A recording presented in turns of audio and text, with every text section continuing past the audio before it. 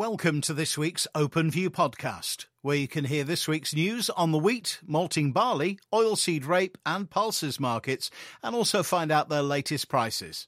Starting with this week's wheat headlines, exports via the corridor appear to be slowing, the market's turning to weather for future direction, and China have uplifted zero-tolerance COVID policy. Prices recovered some ground over the past week, having traded below pre-war levels in some markets. Funds and speculators retain their large short position on CBOT wheat and to date do not yet see a compelling reason to buy it in. It's almost a year now from the start of the special military operation in Ukraine, which still shows no sign of abating, and recent rhetoric indicates that hostilities are likely to be ramped up. Exports via the corridor, which have to date exceeded expectations, appear to be slowing. And this is being blamed on Russia's slow vessel inspections, but could also be a sign that available supplies are running down.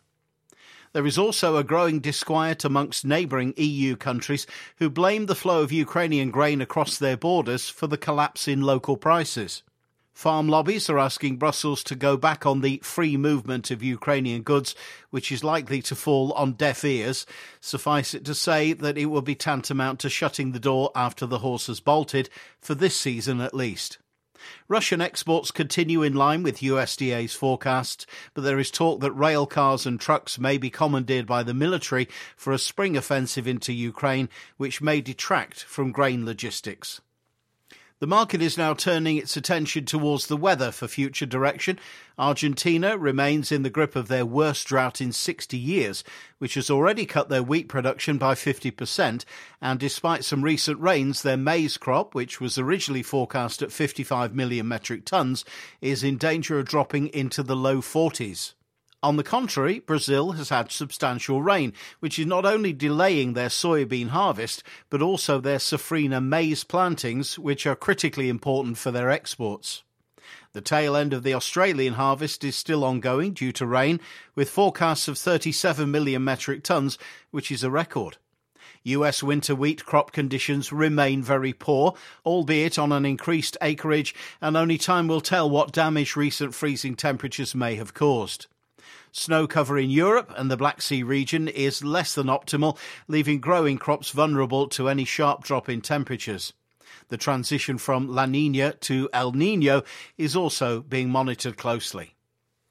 The USDA continues to refute Russia's 104 million metric tonnes wheat crop estimate, commenting that such a number was not feasible. Early forecasts for Russia's 2023-24 production are 81 million metric tonnes, whilst Ukraine this week has said that wheat and maize crops were likely to be only 15 million metric tonnes and 17 respectively, as a best-case scenario. Ukrainian officials have suggested that restrictions on wheat exports may be needed to protect domestic supply. DEFRA released their UK wheat supply and demand, which held no fresh surprises, although some of the numbers are up for debate. Nevertheless, the UK has an exportable surplus, which it is in the process of disposing of following numerous sales, predominantly intra-EU, including exports out of the deep water facilities. At present, we are price competitive and in some cases appear to be backfilling sales which were originally based on Ukrainian execution, which have been delayed. China's lifting of their zero-tolerance COVID policy has been embraced by the populace as they celebrated their Lunar Year holidays. The virus has unsurprisingly spread like wildfire to the extent that they may have already reached herd immunity. The market will now watch for any signs of increased food demand in the form of imports. The risk premium on both old and new crop has been largely removed, with little wiggle room for any major production issues, which may be premature.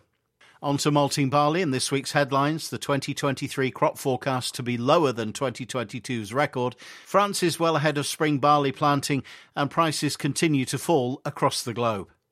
The 2022 world barley crop was a record at 151.9 million tonnes, hence the large surplus we have. Already, 2023 crop is forecast to be down to 147.3 million tonnes, but there is a very long way to go, especially as the UK has planted no spring barley yet. France remains well ahead in Europe, with about 70% of its spring barley already planted in November and December. Malting barley prices continue to fall throughout the world, with old crop buying more or less finished, apart from replacement loads. Attention will now switch to new crop, where prices are now similar to old crop. Malting premiums are not exciting, and our advice remains to commit malting barley with a minimum premium of £25, but no maximum. Openfield continues with its much-needed old crop export programme. With domestic maltsters covered, it's the only means of liquidating the UK malting barley surplus. Any malting not exported may have to be sold as feed barley. And this week's oilseed rape headlines. The focus remains on soybeans. Palm oil's lower on poor export numbers, and we'll talk about crude oil. The market continues to watch soybeans, Argentinian weather, harvest of record Brazilian crop and Chinese demand. Last week the market was pressured by rainfall in Argentina, relieving the drought-stricken crop, but the outlook has turned drier and increased the concerns for the crop's condition. However, expectations for a record Brazilian crop are overshadowing these concerns. Brokerage StoneX have raised their forecast of the Brazilian soy crop to be a record high at 154.2 million tonnes, up from 153.79 last month. Ag Rural reported the harvest to be underway and at about 5% complete despite the rain delays. As harvest gets underway, we're likely to see Brazil's storage deficit start to weigh on the market. Malaysian palm oil futures hit their highest in nearly 3 weeks on Monday, before turning sharply lower and losing 3% on Tuesday. The market was supported by concerns that floods in Malaysia would affect their palm oil yields and potentially hurt output in the world's second largest producer. However, weak January exports and the firmer ringgit have since weighed on the market. Exports of Malaysian palm oil products for January have been reported to fall 26.4% to 1,113,292 tonnes from 1,512,468 tonnes shipped in December. Reuters have reported India's January palm oil imports to fall 31% from a month ago to their lowest in months, explaining how discount to rival oils has prompted refiners to increase purchases of soybean and sunflower oils instead.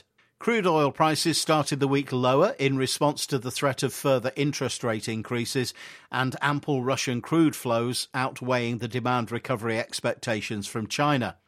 Prices then fell 2% on Wednesday as US government data showed crude oil, gasoline and distillate inventories to build to their highest levels since June 2021. Crude oil rebounded on Thursday as the dollar dived to a 9-month low in reaction to the softer rate hike bets. The weaker dollar makes dollar-priced oil less expensive for holders of other currencies and so boosts demand. And finally, the grain and oilseed price indicator, starting with feed wheat for March at £222, May £225, feed barley £207 for March and May £210, oilseed rape for March £454 to £459 and May £456 to £461. Thanks for listening. To find out more or to get our OpenView email, please speak to your regular Openfield contact or email us at communications@openfield.co.uk.